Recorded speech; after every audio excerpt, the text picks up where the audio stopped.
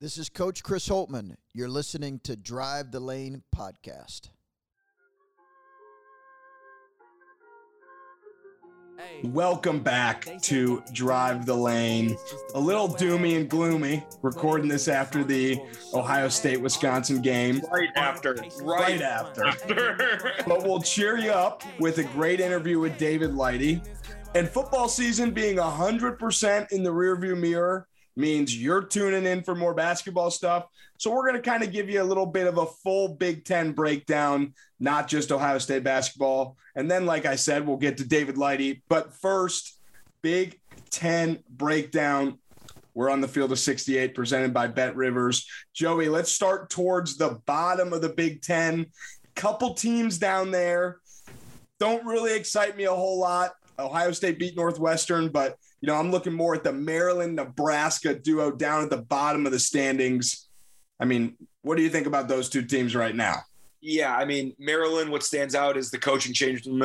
Excuse me, just spit up all over myself. The coaching change in the middle of the season, obviously that makes it really, really hard. Also, I don't think Danny Manning is a great coach from what I've heard. I don't really know much about the Maryland team, but that's just tough. That's just a season killer. In terms of Nebraska, every year it's the same thing with football and with basketball. They got the talent and they got the new coach and they got the shiny coach. And I'm a big Hoiberg fan because, me and his son go way back. But, they've got talent, but nothing's happening with it. So it'll be interesting. They're a dangerous team. I think they can almost win every single night, especially at home. But those two teams are just minor speed bumps on the Big Ten schedule. Moving to the next three teams, it's a little interesting. You got Northwestern, who has Boo Buie, who's leading the whole conference in assists, played a real close game against Ohio State in the second half. And then Minnesota, who's struggled a little bit, but played Michigan State on the road real close last night. Those are perfect examples of hey, don't take anyone lightly in the Big Ten. But then even more of that is Iowa, who overall has a great record, 11-4, struggling in the Big Ten, 1-3. But they got a bunch of guys. They have the best scorer arguably in the country, Keegan Murray, and Jordan Bohannon. That's some great leadership. He's played a few games where they could beat not just any Big Ten team, but wouldn't be crazy to sprinkle $5 on them money line against anyone. Right. No, 100%. I mean, you think of Northwestern and Minnesota, they played great in the non-conference, and they put themselves in a position with a solid Big Ten season to make the NCAA tournament. And that could happen. And I do think that those two teams will play just about every single team tough in the Big Ten. So they're not quite in the Nebraska-Maryland category, so to speak, right now, but they're also going to be fighting probably until the very end to make sure that they're not in the first four playing in that first game for the Big Ten tournament. So they're interesting, but not super scary. As we saw, Northwestern gave us their best shot, and it was still basically a 10-point game the whole time against us.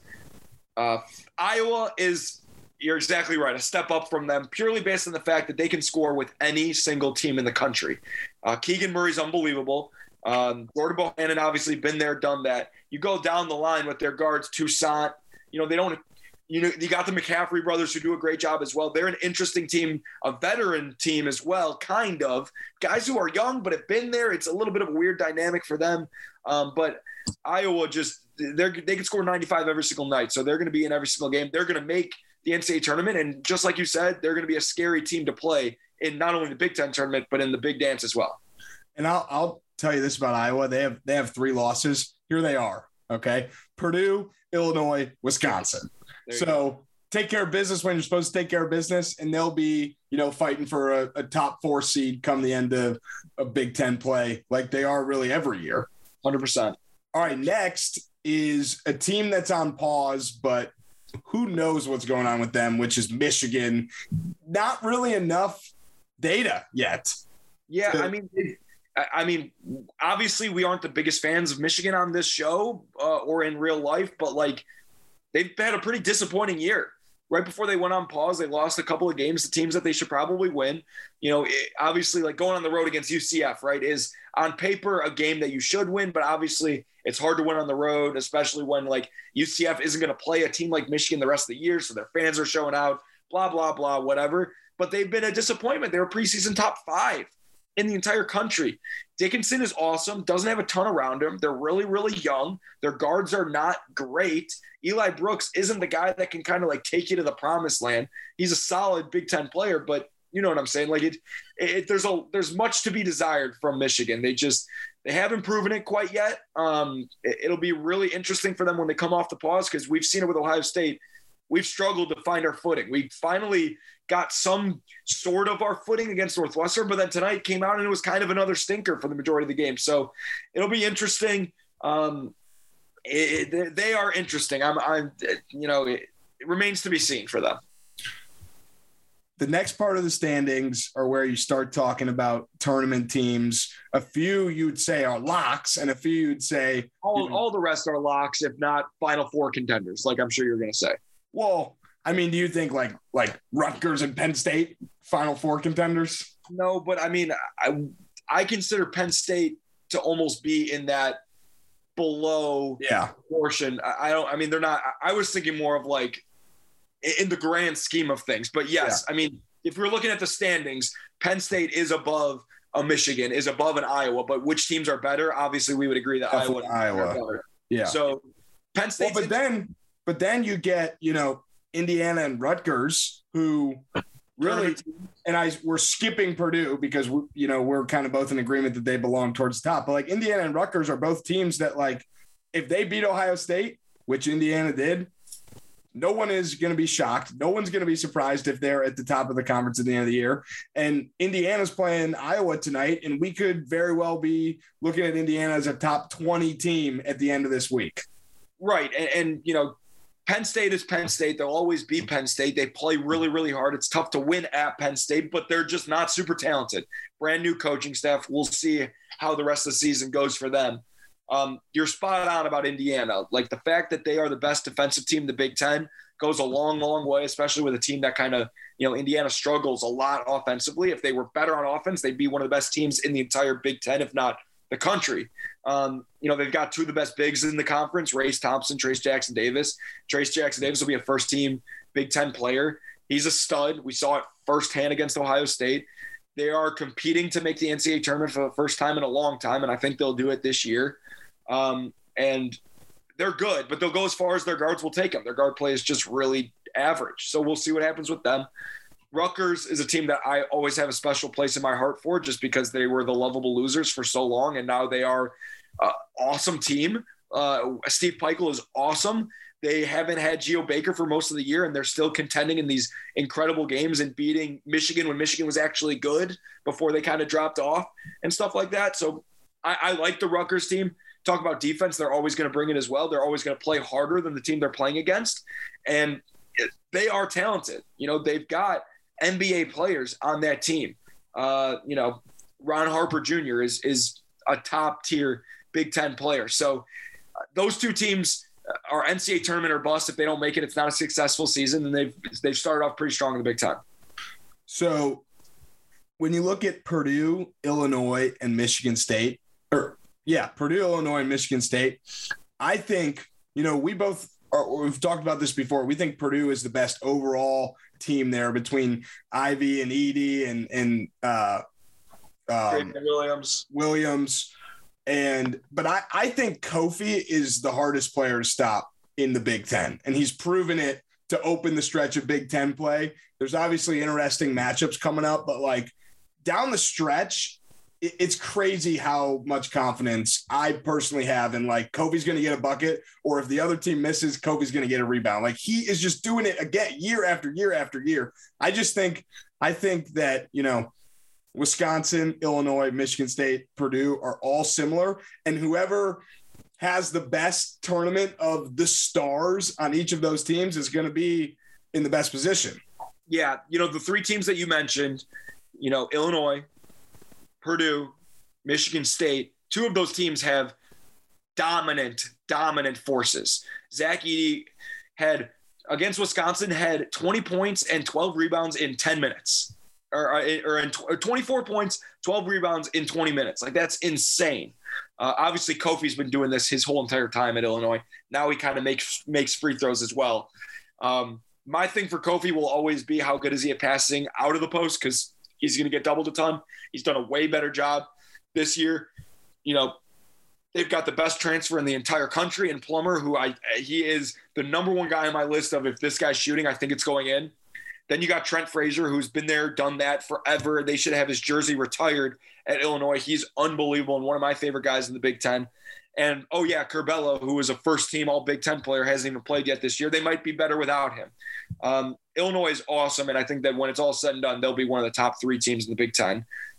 Purdue is Purdue. They're unbelievable. Edey, Ivy, Travion Williams, Stefanovic. You just go down the line. They're so unbelievably deep. They've got great freshmen. They've got great young guys. They've got great guards. They are the most complete team in the Big Ten, and they're the team that I would trust the most to make a Final Four, win a championship out of all the Big Ten teams.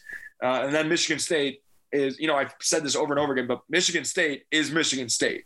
They were unranked at the beginning of the year. Tom Izzo said that was like a slap in the face to him, which is hilarious because, God forbid Tom Izzo gets unranked to start the season, but he's proven him wrong. I mean, Max Christie, the guard from our neck of the woods, is the best freshman guard in the Big Ten. Then you've got Gabe Brown, who's playing – they always have that wing that's playing at a really, really high level. Right now it's Gabe Brown, who I think has scored 20 points in 3 straight games. Bingham is stepping into a bigger role. Their point guard situation is getting figured out. Hoggard had an unbelievable pass to Hauser to beat Minnesota the other night. For me, it's just they don't have the firepower. They don't have the star power quite yet. I think Christie and Gabe Brown brings that, but they don't have that – they don't have that Cassius Winston and Nick Ward. They don't have these in established studs yet. So that's the difference, but I still think they're a top 15 team in the country, which is incredible. But when it's all said and done, those 3 teams that I just mentioned are definitely in the top 5 best teams in the Big Ten. That 4th spot, I should say, is between the last 2 teams, obviously, we haven't mentioned, Ohio State and Wisconsin. I will say this about Wisconsin. I think it could be similar to last year where Ayo won Player of the Year and Luka Garza won Big Ten Player of the Year. I wouldn't be surprised if Johnny Davis ends up winning Player of the Year, but Kofi's the Big Ten Player of the Year. He didn't have a great game tonight and they won, which is very scary for the rest of the Big Ten and the rest of the country. But I mean, you mentioned that Purdue game when Edey had 30 and 30. Well, Johnny Davis had 37 and they won. So he's incredible. Yeah, Johnny Davis, I think if the season ended today, he would be first-team All-American and Big Ten Player of the Year over Kofi just because Wisconsin wasn't supposed to be as good as Illinois. You know what I mean? Johnny Davis is just more of a surprise. And while Kofi does carry a significant load, I think Johnny Davis carries a little bit of more of a load, especially because he's got the ball in his hands the whole game. Kofi has to be fed, right, and put in a position to score, whereas Johnny Davis is just hitting threes, beating guys off the dribble, and rebounding at an incredibly high level. Wisconsin is great, and they were not good against Ohio State last time around, but they're figuring it out. And obviously, it was a boat race from start to finish. We were talking about it before we recorded. Ohio State felt like they didn't have a chance with 10 minutes left in the first half, which is kind of remarkable. But I just think that Wisconsin is really, really good. They're proving it night in and night out. And tonight, what separates them is when they get that third scoring option on offense because they're great on defense. They don't turn the ball over. That's the staples of Wisconsin, and that keeps them in every single game. But truth of the matter is, if Davison and Johnny Davis both have off nights, they need to have someone else to help out. And even if it really is if one of those 2 guys has an off night, and that was Tyler Wall tonight, and I think he's the key. There's no doubt about it. But it's just Davison and Johnny Davis are as good of guards as you have in the Big Ten, and they're playing like it right now. And tonight, especially against Ohio State, it's tough to win on the road, but Wisconsin proved that they're a really, really good team tonight with exactly what you said, Johnny Davis not playing that great. And it's amazing. Here's my concern with Ohio State. All right. Concern, Andrew. Only one concern? My biggest concern is all these other Big Ten teams have a veteran and also a younger guy that might be better than the veteran on the team or at least can put up points. We saw some signs of it from Malachi Branham, but EJ Liddell is kind of both for Ohio State.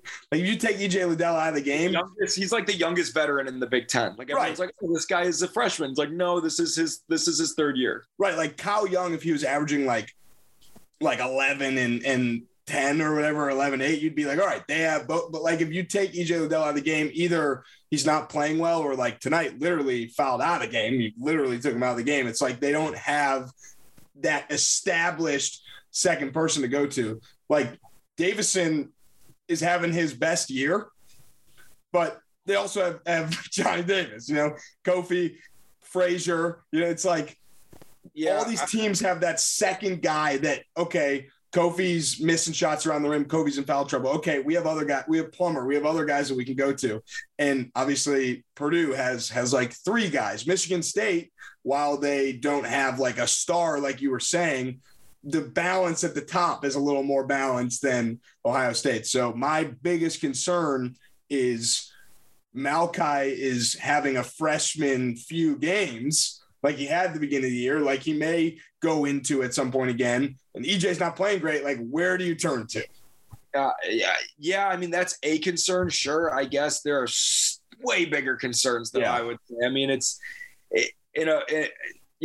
your point is true, but also you got to look at the fact that, like not many teams have a Big Ten player of the year on their team as well, so it's like, it's tough, but you're right. I think that Ohio State, you could argue there's 5 Big Ten player of the years candidates this year. Totally. And I would argue that Ohio State kind of resembles more of like the Michigan State model, right? Where you get it in bits and pieces from Zed Key, Jamari Wheeler, Justin Ahrens, and Malachi Branham, and Michi Johnson, who didn't even play tonight. And we get bits and pieces and depending on the game.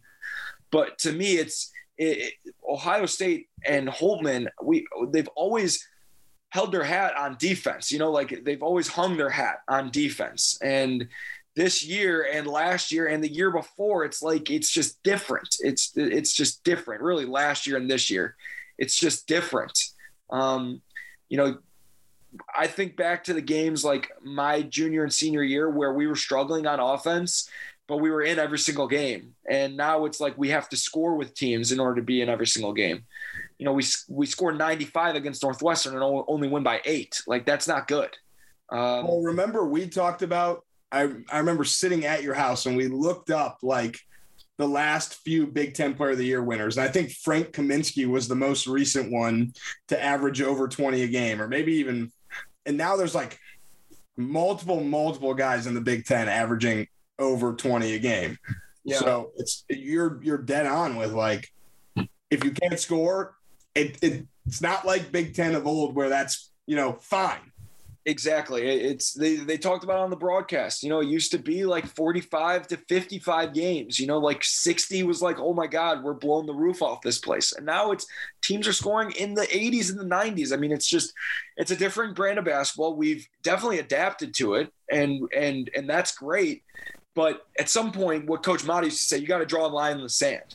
Like, all right, we've given up too much. Like we're digging our heels in, and we're going to guard some people, man. Because I always talk about how rebounding and turning the ball over, those are the two most important things. And that's true. But like on a game like tonight, it just seemed like we got outplayed and out-toughed, and that just can't happen. And it just can't happen. And a really good way to fix both of those at the same time is locking in and playing better on defense. And it'll happen. Like, I'm not worried about it. I know Diebler is our defensive guy, and he's as good of a basketball mind as I've ever been around. But it's just weird that we are not winning games with our defense. It's just weird. It's different, and we'll be fine. EJ's awesome. Malachi's really stepping into a big-time role. Justin Ahrens hasn't been himself for the last 6 games. He'll get it figured out. Like, we're fine. It's tough to win on the road. We're running into a really hot Wisconsin team who was out for blood because we beat the brakes off them last time. They ran into a wall. They ran into a Tyler Wall. It is what it is. I still think Ohio State is a top 5 team in the Big Ten. I think when Justice Sueing comes back, they will be arguably the one of, if not the best teams in the Big Ten if we get the stuff figured out. But definitely a top 5, top 2, 3 team in the Big Ten. The way we're kind of trending, we just got to get our legs underneath them. I'm just a little nervous. And this is something that, again, we talked about before we started recording. Mark Titus texted me during the game and said COVID ruined our season. And that's what I'm nervous about, is that we don't get the momentum that we had before the COVID pause. And we just drag ourselves all the way through the Big Ten tournament, and we win one game in the NCAA tournament and call it a day. I'm just worried that we don't get our momentum back.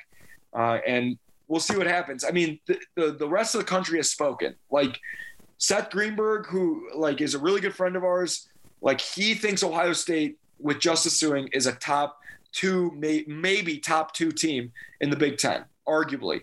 Like once Justice comes back, and he will by the end of this month, that's what I'm hearing, they take it to another notch. He's great on defense. He's another asset on offense. He's another facilitator, so Jamari Wheeler doesn't have to handle the ball the whole game.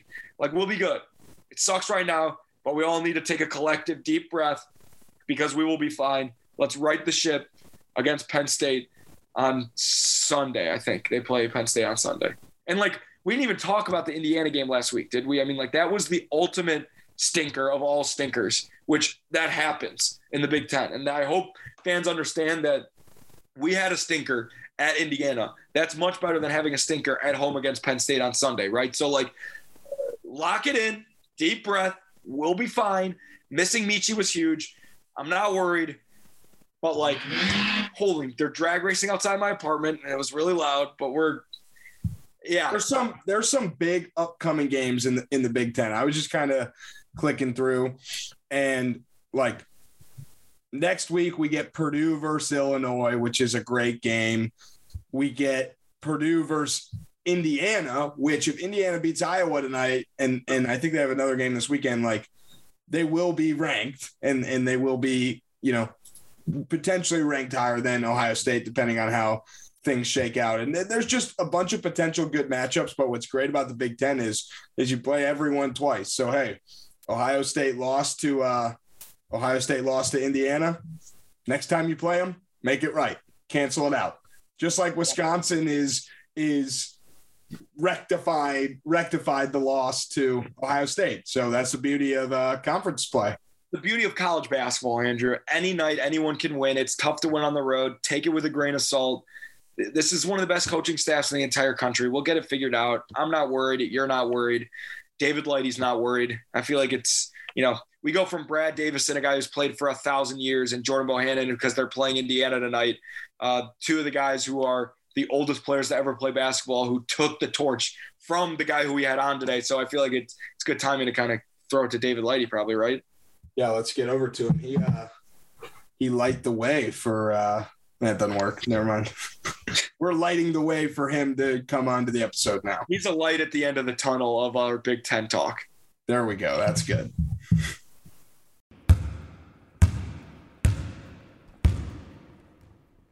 All right, joining us now on Drive the Lane. Until players were allowed to play 6 and 7 years, the most games played in NCAA history for D1, Ohio State legend David Lighty. Dave, welcome to the show. Thank you. Appreciate it. Appreciate y'all having me. We've been trying to make this happen. I finally got a little free time, so my bad for that one, but thanks, man. Appreciate it. No, absolutely. Absolutely. Good things come to people who wait. So we're good. We're good. All good on this. And I know you're a busy guy. Dave, we just talked about it. I hope we didn't break the news that you, as of like literally yesterday, are not the all-time leader in games played for Division I history. Did you know that? Were you tweeted at? Did you get a call from Jordan Bohannon? I mean, what's going on? I think I need a little call or something, a letter, a little email, just expressing, the gratitude for everything. But everybody was throwing tweets at me. I'm like, what is this? What is this? But hey, man, longevity. Can't knock that. However things go, however it was now with the rules, hey, if you're playing, go out there and get it done. That's how I feel. So we posted a tweet today and said, can anyone guess who's on the show with us tonight? Here's a hint. He played in 2 decades. But some people played in 2 decades, like E.J. Liddell played in 2019, and now he's playing. You played in 2006 and 2011. So my question to you is, can you name every single teammate you had at Ohio State? Every team? Every teammate. Every teammate? Oh, my goodness. No, I'm just kidding. That is tough. You probably do have the record for, I will say, actually, I was going to say you got the record for most teammates, but like at the same time, you played with dudes for multiple years, right? So like it almost canceled each other out. Whereas with me, after a certain yeah, but everybody was leaving too. I had a lot of one and done.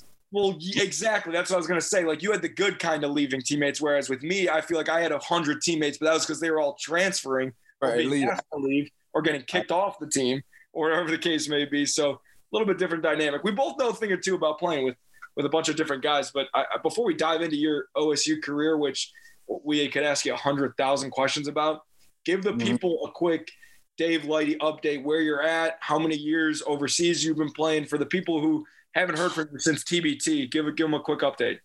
I see. Well, they say I was in college forever. This is really forever. This is my 11th year now, playing professional overseas for Asvel in Lyon, France. I've been here for 7 years of my career. So I would basically say this is my Ohio State for my pro career, if you could say, and I'll probably end up retiring here. So basically, I'm a Frenchman for the last, 12 to 15 years of my life. But I played in Italy for 2 years and then just here in France. So it's been amazing, man. And still continue to play and be blessed for the game of basketball to take me all around the world and have the connections. You were just talking about all the teammates. A lot of those guys I still keep in contact with. So it's literally a lifetime brotherhood, coming from Ohio State. So just trying to keep going as long as I can till my body tell me sit down somewhere. Well, you've had a very successful career over there. A couple MVPs, couple championships. What are the championship numbers up to now? How many have you won? I like to win, man. If people know me, they know that one. I like to win, but it's strange because here it's like you're playing for 3 or 4 trophies each year. So you got the French League, which is the domestic league I play in. Then with that league, we have the French Cup, which is just a tournament throughout the season. And then we have, it's called the Disney's, the Leader Cup, the Leaders Cup. It's like having the Big Ten tournament, but in the middle of the season. So the top 8 teams, we go to Disneyland in Paris. They set up this big basketball court and you play for a trophy. And then we have our Euro League that we play in. If we win the championship, we get a trophy. So each year I'm possible of winning probably 4 or 5 trophies. So I got, I want to say like 12 total, something like that. So I've got 4 French championships. So I guess that would be the one to gauge from, since this is the league that I played in the most. So one thing that I always think that's fascinating about guys who were great college basketball players that go overseas, obviously you have a ton of teammates who are foreign, whether they're from France or from Italy, like you said, in the different countries that you played, but you also play with some of the best guys that you played against in college. And I want to know who not necessarily your favorite teammate, but the best player that we would know from being an incredible college basketball player that you've either gone up against or played with overseas. Oh my goodness. It's so many guys. Literally. I've had teammates. Norris Cole, that's my guy from Ohio. I've known him since high school. Jordan Taylor from Wisconsin. He was my point guard here. It's been so many guys, even going back to my freshman year when we lost to Florida, Torian Green. He was my point guard here as well. So it's crazy. Like you just said, it's too many today to name. I couldn't just name one. It would be too hard for sure. Do you ever play with someone, and you might not be doing this anymore, maybe it's changed to comparing to, early on in your professional career, but when you were first starting out playing, was there anyone that you were like, man, this guy plays a lot like this guy that I played with at Ohio State? Or I really feel like I have good chemistry with this guy because he does this, which I got to do at Ohio State. Oh, for sure. I mean, those have been the teams where you've been the most successful because you fit, that's what I've been lucky with being here. I found a team that lets me play my game and I fit their system. And it's like new guys come and go here and there, but we all try to fit that puzzle each year. So for sure, I've been taking that every year since I've been playing. Well, obviously we're excited about your pro career. You know, you say you're going to retire soon, but that's knowing you, that's probably not true. But we got to talk Ohio State. Obviously, that's why we're here. And we'll win. No, exactly. And we'll talk about the current team. We'll get to it, but we got to talk about your time at Ohio State, as long as it was and as great as it was. And we'll start at the beginning. What do you remember about your early years, getting recruited by Ohio State, coming to Ohio State, those first few months on campus, all that fun stuff? Oh my goodness, you're taking it back. 2003. That's a long time ago. Coach John Gross coming to watch me play football games when I was in high school, wanted me to play. But they were at Xavier then. That's the crazy part. So Coach Mata and him were always down at my high school at St. Joe's. And I basically knew everyone on the football team at Ohio State that was coming from Glenville, because that's where I grew up, basically. And then Greg and Mike and Daquan came into the picture. We all played in the All-Star games, and then AAU growing up. Went down to a football game, and it was over. Like they took my heart after that.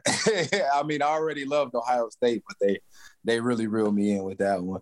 So going back to that year, literally to make it to a national championship as a freshman, I was kind of spoiled. And just to be a part of it, you know, actually contribute to wins and things like that, it was kind of like what set the standard in my mind for Ohio State, the basketball, basically, and trying to get us to a level that we felt we were capable of. And everyone left after that. So the next year was an eye-opener. We had a little struggle my sophomore year, but we ended up strong, ended up winning the NIT. So I think we kind of used that momentum to kickstart everything. We got in the gym that summer, and everybody just worked. Every guy that came in was basically on board, and, you know, guys basically became a family. And I think after that, it just showed on the basketball court. And till this day now, as you can see with the TBT, we really did become a family. And I think from, my sophomore year until my senior year, we had that core of myself, Dallas Lauderdale, Evan, John Diebler, William Buford, and then a lot of guys coming in and out, of course, and then Kraft and Sully at the end. I think we kind of underachieved a little bit. We had a couple slip-ups in the tournament, but that's the beauty of college basketball, man. You got to earn it. You know, looking back on things, for sure, I wish we could have had maybe 2 more Final Fours that we could have reeled in. But I loved every bit of it, man, and I with my Buckeye to heart for always.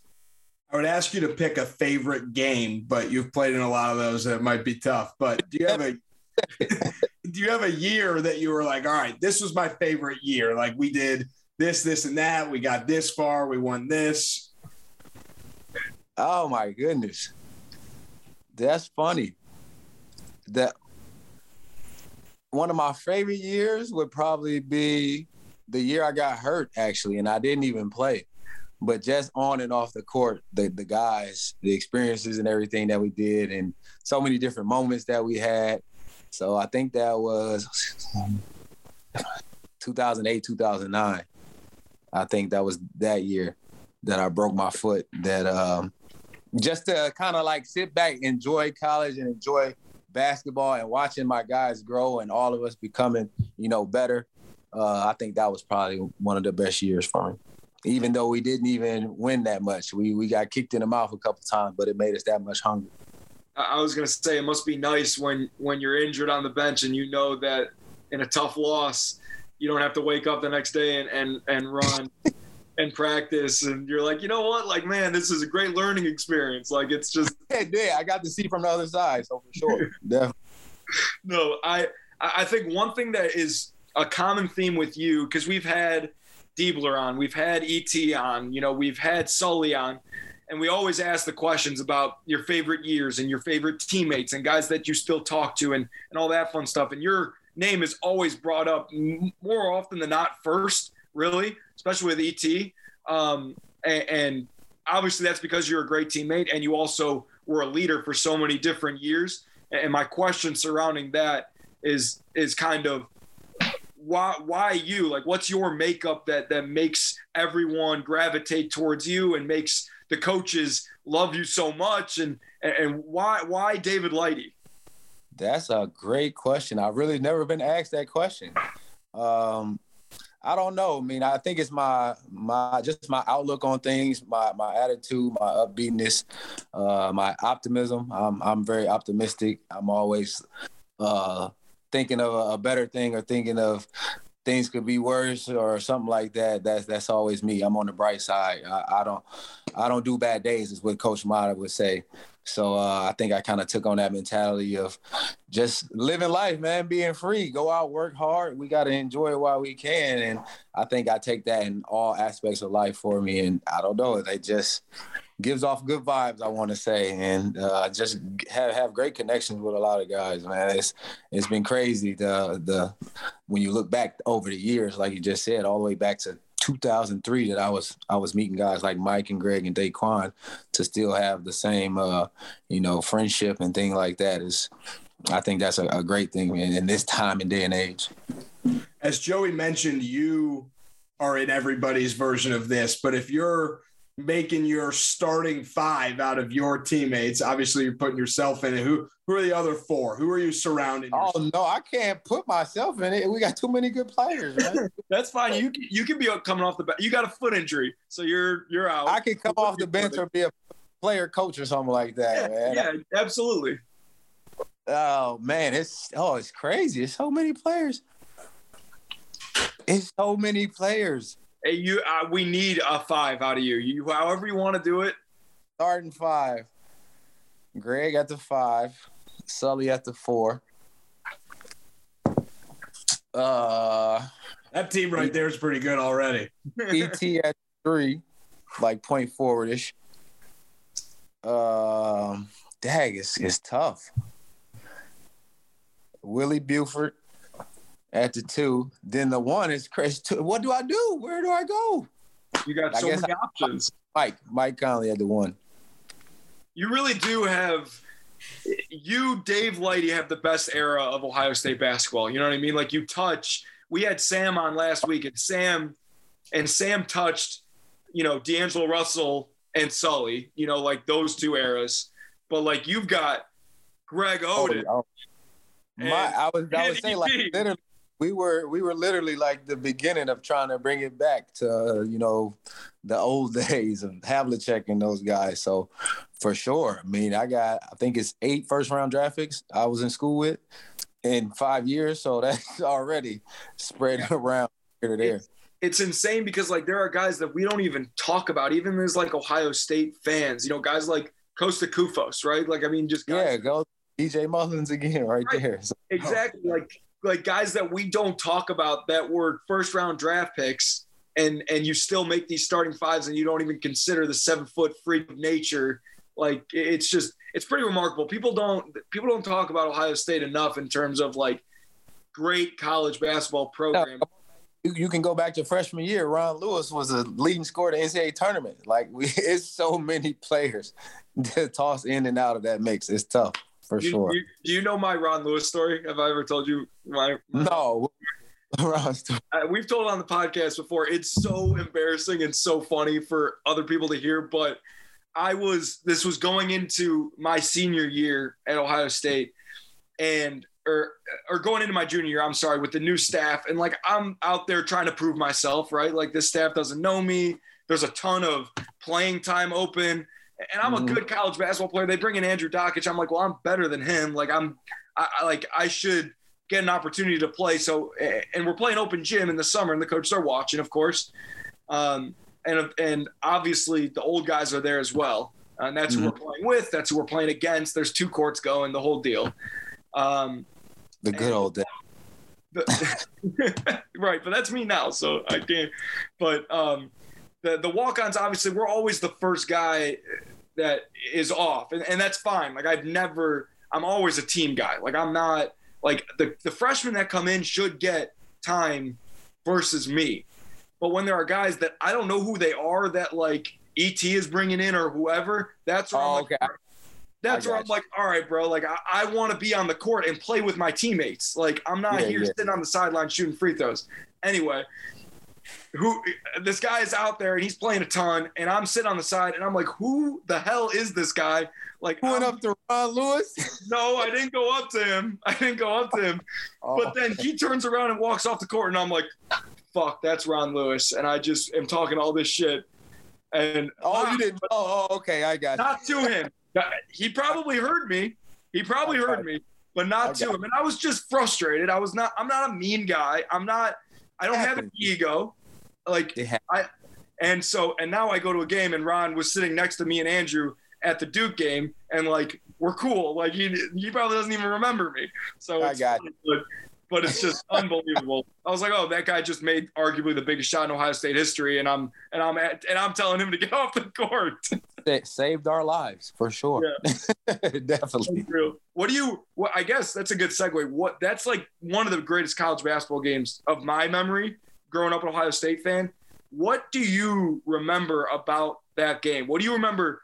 I don't care if it was something that Gio told you, if something Coach Mata told you. What do you remember about that game? I remember us just when Gio got in foul trouble, everybody was just in shock and all on the bench. And myself, I'm always optimistic. Like, we got it. We good. We about to win this. I don't know. For some reason, I just felt like we still was going to win. And then that's when Mike started going crazy and basically got us back in the game with Greg at the end. And then the shot happened, basically. They missed the free throw because if they make it, it's over. We have no chance. And then we came down.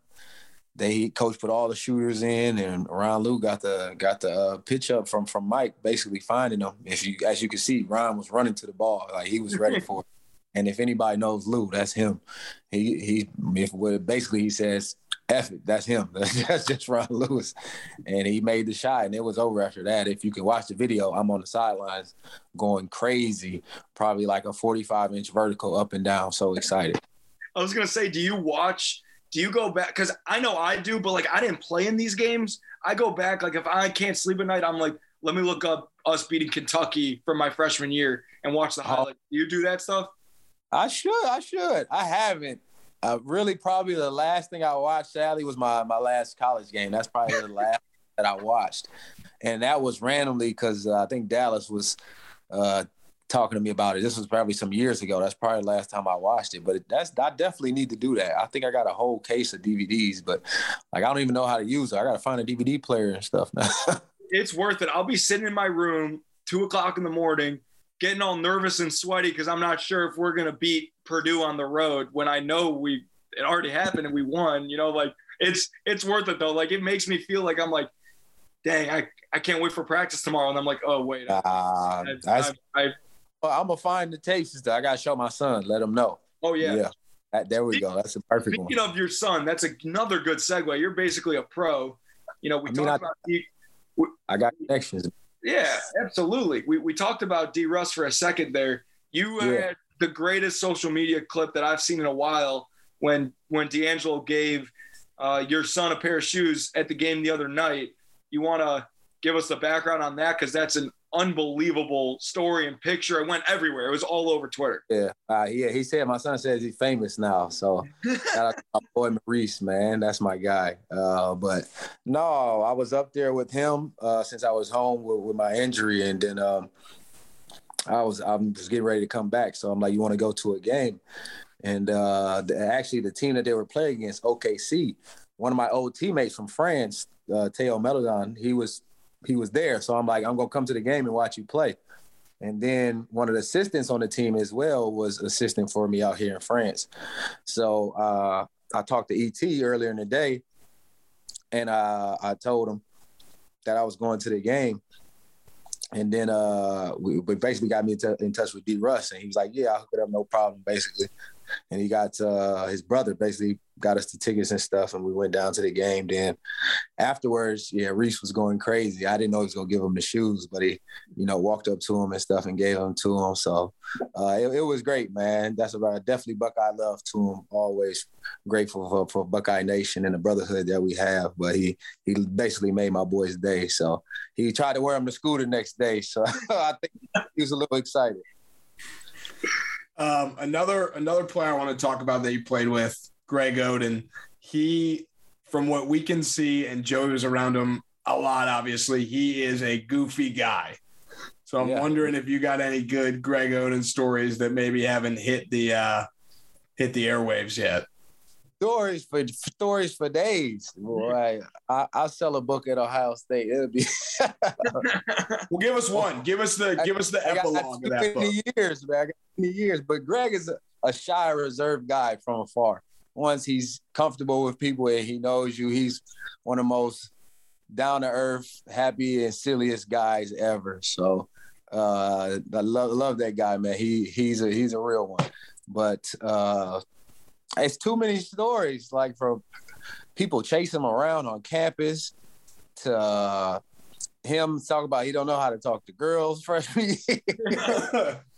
There's so many stories, man. But through them all, Gio has been nothing but a great person on the court and off the court. And like I said, the brotherhood and friendship that we have is a lifetime for that one.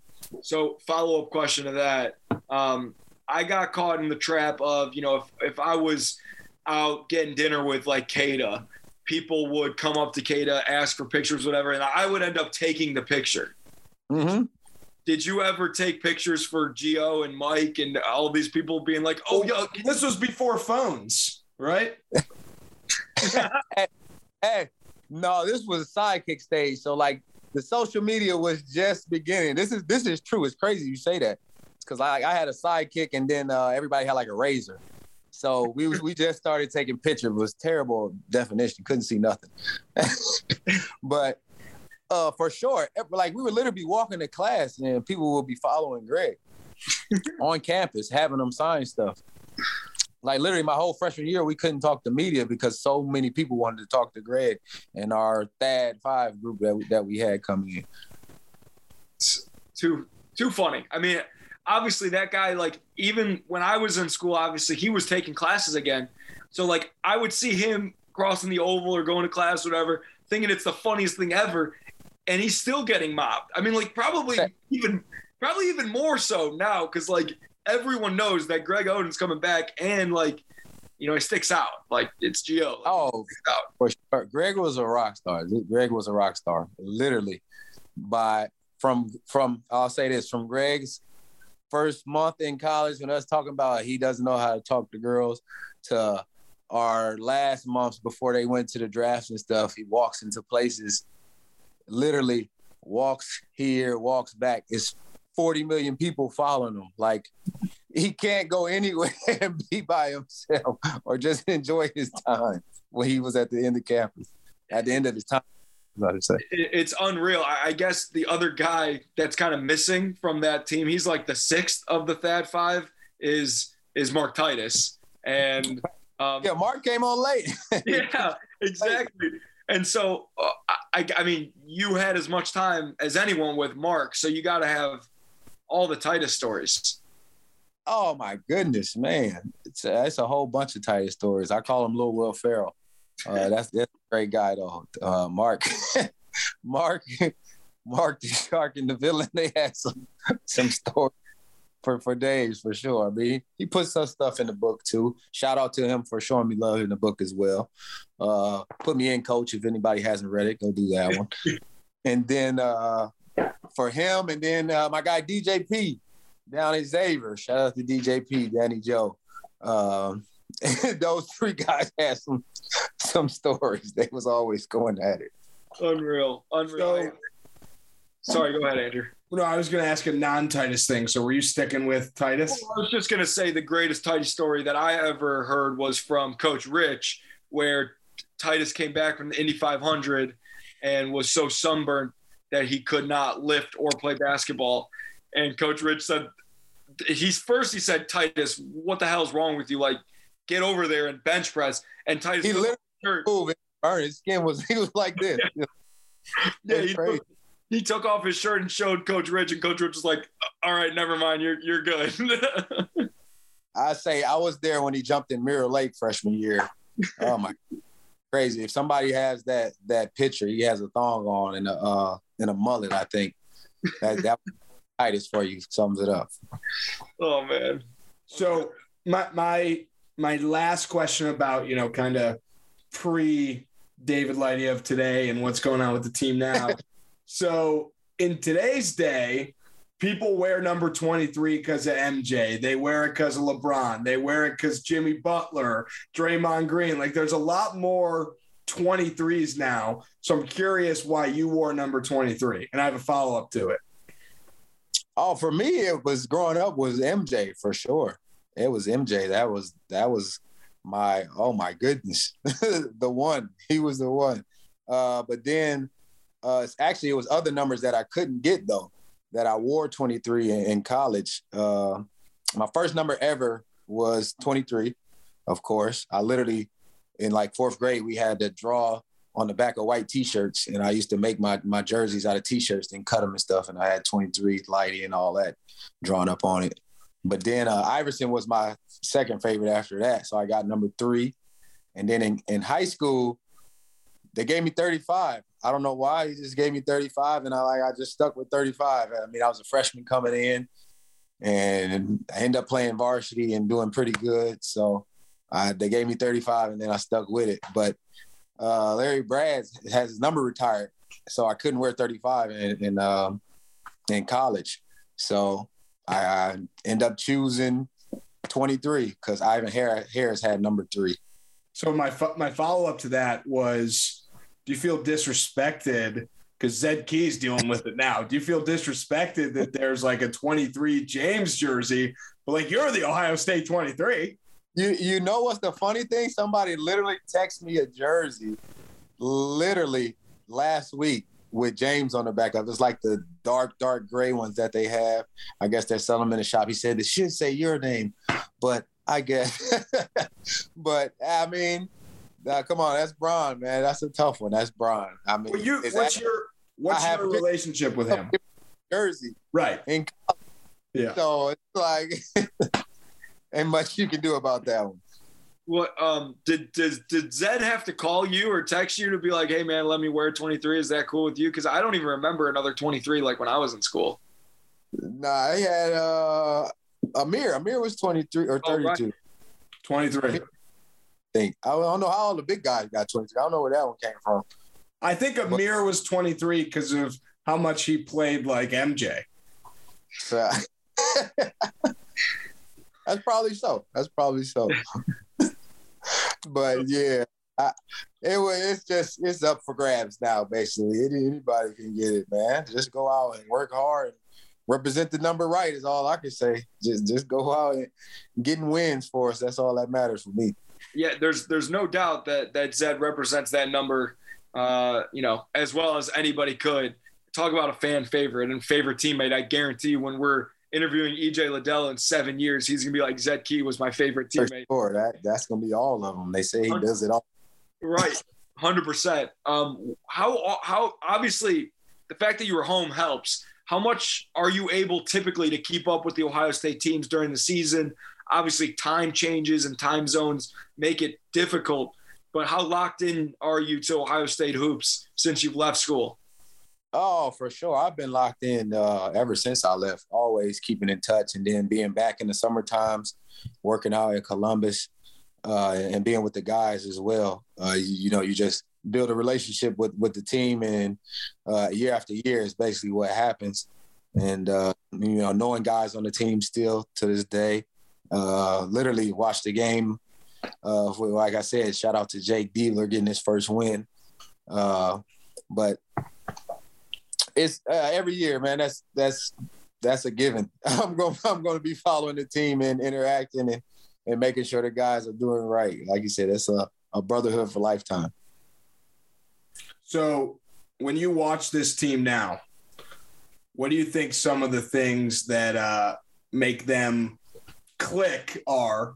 And then on the other end, when you watch the team, you said you've been back in the States a little bit, so you've had some time to watch, I assume. Start with the good things, but what are some things you're like, man, if only they could do this or if only they could do that? Well, it's crazy because the game is so different now. Oh, my goodness. From when we played or when I played in the Big Ten and going 15 years. Oh, well, so it was literally like you're playing Wisconsin all the time, except for when we played Michigan State. They were literally the only probably other team who was trying to get up and down. But the team, the explosiveness that they have, like they started the other day versus Northwestern, like that, you see the flashes of that and you want the consistency of it. But then you look and guys are still young, guys are still new. They still haven't built the chemistry, So month after month, I think you can see it getting better and better. But then the COVID stuff happens. That takes a lot out of you and trying to find a rhythm again. So, you commend the guys. You can see that it's there. But only thing for me, bad, I should say, or negative, I should say, is up and down too much. I think it's up and down too much. Like we get up 15 or 10 or something, then we take our foots off the gas a little bit and let teams get back comfortable into it. So, that's just a learning curve, though. So we'll see, how it goes the rest of the season. You obviously were the guy that was more often than not guarding the other team's best player. And the reason why I say it is because defense is clearly the struggle for this team. They scored 95 points or whatever against Northwestern. That should win you every game by 20 points, right? If you're playing hard on defense. If you had to tell Holtmann and Diebler, who is the defensive coordinator, so to speak, for Ohio State, if you had to give them one thing for defense that you took as, your hallmark for the defensive end, what would you tell them? Oh, it's cliche, but it's the details. It's the little things. And at the end of the day, we're kind of undersized. We kind of play small ball. So the rebounding as well, but that goes to being fundamental and doing the essentials. Like those are non-negotiables. Those are a given. When you're on the court, you got to box out. Is not letting your man go left when we basically told you all week, he's going to try to go left type of thing. Those things have to be consistent throughout the game, the 40 minutes. We used to call them 4-minute wars. That's what you want to do, have those little games within the game and win each war. And you're not playing against what the score is. You're playing against yourselves, trying to get better for later on, down in the season. That's what was our mentality, I should say, when we played. So, I just had a good question, but it just left my mind. Let me see if I can get it back. All right, I got it. All right, I got it. What's your go-to, like, hey, back when I was at Ohio State, we had to do this. You guys don't have it bad at all. Oh, my goodness. It's too many. They live in life down there, man. Oh, my gosh. We say we kind of paved the way because I wasn't even there for the new gym. So we didn't even get to experience that. So we were like, oh, you guys are welcome type of thing. Oh, I say stuff like the Coach Rich stuff, like the circuits and the 5 miles at 5 a.m, all that stuff. But like for me, I don't even count because it's just so different. But we could go on and on about that stuff. Andrew, you got anything else? Everything is different now. Literally everything. We can even, NIL. Like, come on. Like, $1 billion. What they're allowed to do, what they get, how they living, all of it. Like, Coach Mata made us stay in the dorms. Like, hey, we had it here. You were locked in. I have one last question. My last question, in all your years of playing, have you ever missed a free throw on purpose because you saw that your sub was at the scorer's table and you would have been subbed out if you made the free throw? Ask Evan, he's going to say yeah, because I always miss free throws in college. Like it's either I made them all or I missed them all. So for me, no, I didn't do that one. After freshman year, I played probably 37 minutes a game. So it was time for me to go sit down. I was probably tired. So it was time to rest. All right, my last question. One guy that you never got to play with who came after you at Ohio State that you wish you had a chance to play with, who would it be? Oh, man. You can't say me. That came after me that I didn't get to play with.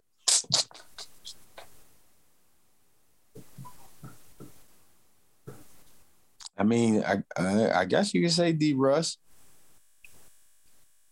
Either Easy answer. I'd say D. Russ or Jay Sean. Because I think how he played would have fit with our system type. Definitely. So I would say him. I just thought of one more question. It's more of an idea, though. All right, last one. So, I think it would be too hard to like retire a player from your era. Like you can't really retire Buford's number and not retire your number. Like you would say Kraft and Sully, but then it's like, hey, Conley's been in the NBA for 10 plus years. Like how are you not going to retire his number? Just make an honor ring basically, and just put that number with it, like you were. And it's the guys from your freshman year to. We'll cut off it at like Deshaun Thomas. And you put it up there, and people can wear those numbers, but it's like, hey, you better be as good as those guys up there. Yeah, for sure. I feel you. It was so many to come through there at that time, like he said. So for sure, I definitely understand that. I think I've seen football teams or somebody do that before. Not really sure what it's not retired, like you said, but like a honor or something like that type of thing. Mm-hmm. But that definitely would be dope. I love the idea of the Ring of Honor. That's genius. That's something like I'm going to bring up, honestly. Like I think that's such. Give me credit. Yeah, I will. Andrew, trust me, they know you over there now. They'll know it came from you. After Dave, like a losing streak, they'll do it. Like they lose a few games, it's like, all right, we got to get Lighty back in the building, like get the crowd hyped up. I got you. That's true. That sounds dope. That's perfect. I think it's a great idea. Dave, before we let you go, we end every interview the same way on the show, and we basically just flip the tables, turn the tables on you, give you the mic, and let you ask any questions that you've been dying to ask us since this interview started. This is a good one. I would with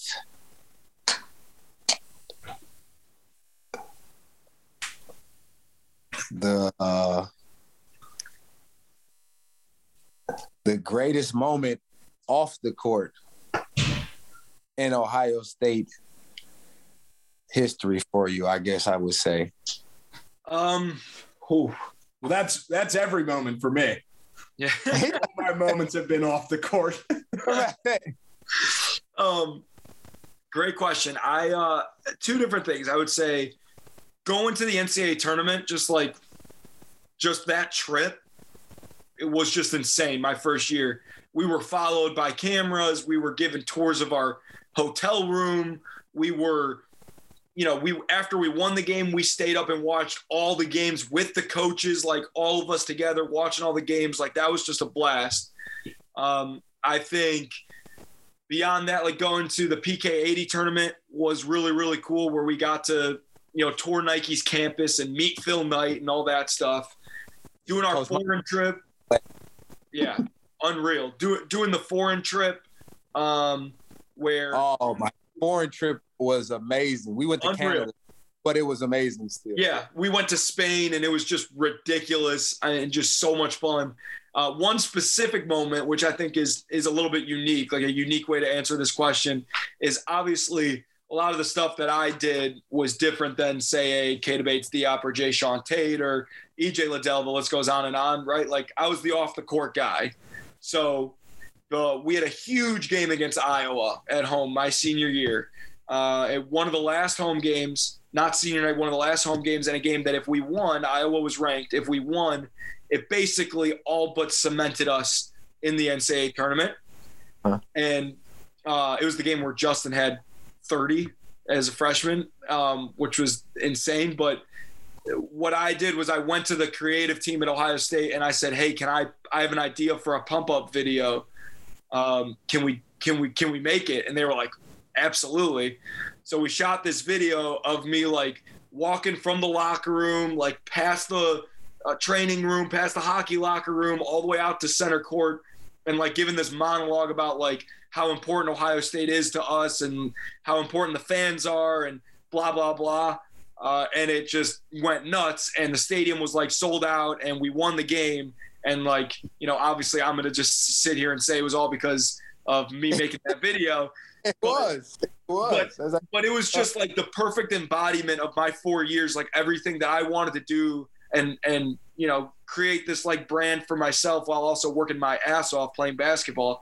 It like all was capped by that moment, and it worked out perfectly, and my teammates loved it, and it was just like we just goof about it. We talk about it to this day. Like, it's just such a funny video, and I think that's like the most specific thing I could think of, like off the court funny stuff. That's up there. I mean, it's just beyond the teammate stuff. That's what I remember about Ohio State, is like being asked to make all these crazy videos all the time to get students to come to games and stuff. That's the memory stuff that you don't get back, that you got to make last, for sure. No doubt. You got anything else for us? It's all right if you don't. We don't. It's that's a tough question. Tough question. I'll say experience. Who your first time meeting one of those guys that kind of was like your, oh my gosh, that's him moment at Ohio State. I remember basketball, football, anybody, it doesn't matter. I remember meeting Urban Meyer the summer going into my freshman year. That was insane. I remember we had him on the show. We had him on the show, like, talk about full circle. It's hilarious. But beyond that, I do remember going on my first recruiting trip, and I was not recruited in the same way that you were. Coach Motto was not coming to my baseball games when I was in high school. But Coach Sparts was recruiting me, and he wasn't even an assistant coach, right? So a little bit different. But I came to practice and meeting all the coaches for the first time as a freshman as a senior in high school, and growing up, just, I mean, like, being obsessed with guys like Greg Paulus and Coach Mata and all these guys, and worshiping, like, you know, Sam Thompson's on the court, and I'm from Chicago, and all these guys. Like, that experience, being at practice for the first time, was insane. And meeting Coach Mata and him, like, saying, "Joey, it's great to see you," before I could even say my name, I was like, what is going on? Like, this is insanity. So that's for me. Andrew has even better moments, because bringing him onto this podcast and having all these guys come on the show and him meeting them in person, he has 100 of them. And I think I know Andrew's answer. Oh, who's the top one? Well, I have an answer that predates the podcast. Do you remember when the Big Ten tournament used to be in Chicago? Mm-hmm, for sure. So one time, Sully, I was like the biggest Jared Sullinger fan, because I was a little thick. I've said this exact speech many times. I was a little thick, so I kind of like, it was a role model, you know. And I see him from across the United Center. I'm at the Big Ten tournament. I'm like, I see the section, blah, blah. I'm like, I'm going, and I'm getting a picture with him, and I'm saying what's up. And I like walked all the way around the arena, and I went down, and I was like, "Sully," and he was like, waved me down. And the person at the United Center was like, whoa, you can't go down there. And he was like, "No, he's with me." And she was like, they was right. hating. Oh, if he can let you through. Okay. He was like, "All right, go ahead." And I took a picture with him. That was my first experience. And that was like 15 years ago or whatever it was. But then on the show, Joey, I don't really I mean, all those guys in person were crazy. TBT, the year you guys won, we were like in the lobby with all you guys. That was everybody came up too, literally. That day was crazy when I was just like hanging with everyone in the lobby. So I'd say that day. I got you. We were going over to interview Kraft, Diebler, and Sullinger all separately for the show. And Andrew, being the Sully fan that he was texting me all day. He's like, "Hey man, like, what, you know, I'm all nervous. I'm this, I'm that." Clearly visibly nervous, but he was fine, you know, that, but you know, he showed up wearing a polo and like, he's looking all official. He was so nervous. And it's just funny to look back, because now when Andrew sees Sully, they're like best friends. But before it was like, it's very fun. Nothing like that though, man. Definitely. I understand. Yeah. Well, Dave, we appreciate you, man. This was awesome. This was incredible. I'll make sure to send you all the links and stuff so you got them. And No, yo, man. Like you said, we've been trying to do this, so we. Oh wait, Has had some. one more thing. Yeah, no problem. One more thing. So I told you we posted on Twitter today, and we said, all right, Buckeye fans, if you can guess who we're having on tonight, he'll give you a shout out. So this guy, Stefan or Stefan at Steph_24 guessed it. So will you say, hey, at Steph_24, congrats on guessing that I was on the show? At Steph_24. Congrats, you guessed it right. Me, the lighty, the one and only. Congrats, man. Unreal. Perfect, man. Well, we appreciate you. You're the man. We'll do this again sometime soon. No, thank y'all. Definitely had a good time too, man. Absolutely. Get healthy. Good luck the rest of the year. And we'll be in touch. See this last go around for TBT, man. All right, we're holding you to that. Yeah, we're looking forward to it. Yeah, me too. We need some revenge. Yes, Oh, sir. yeah. Thanks, man. Thanks, All right, Dave. y'all. Bye. Bye.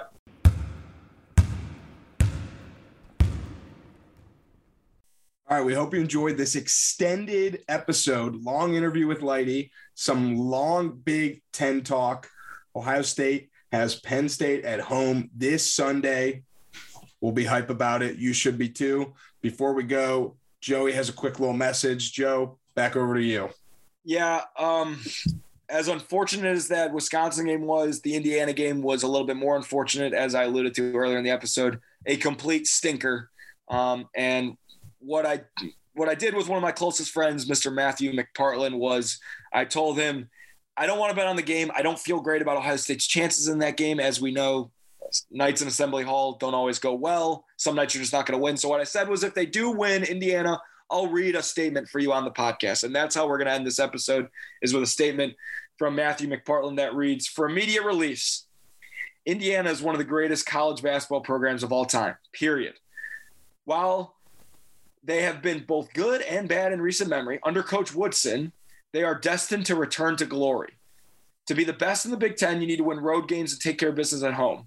Tonight, meaning January 6th when they played Ohio State, they took care of business at home against the Ohio State University, but they need to do both moving forward. Under Trace Jackson Davis, Indiana has the potential to return to its rightful place among the top in the Big Ten, but it takes consistency. This was a big win for Hoosier Nation and the Mike Woodson era, but it must be sustained. And I agree with that. And he could have said something much more vulgar, and I'm glad he didn't. So shout out to you, Matt. If you listened all the way to the end, good for you. Good for anyone listening all the way to the end for that reason. And that's all we got. Jackson Davis hasn't missed tonight. 3 for 3. And they're probably I was going to say, I'm going to guess at least a few double dunks. I don't want to go down this road. I don't want to. He is the least impressive dominant player ever. Like, he just dunks, but like no one can stop him. But like, he just dunks. You know what I mean? Yeah, like, Kobe's more impressive. He's averaging 20 a game, and it has to be 5 dunks a game at least. Like, holy shit, he just dunks the ball. It's just if he's the Big Ten Player of the Year, I'll cut off the tip of my pinky. Big Cat style. Not actually, though. Wow, he's averaging fucking 19.4 and 8.7. Those are some numbers. Yeah, but he just dunks. Like, EJ Liddell doesn't just dunk. He's averaging 20 and 8 and 3 blocks. Like, frick. Whatever. Let's end it. Let's get out of here. All right, buckle up, drive the lane. Go Buckeyes.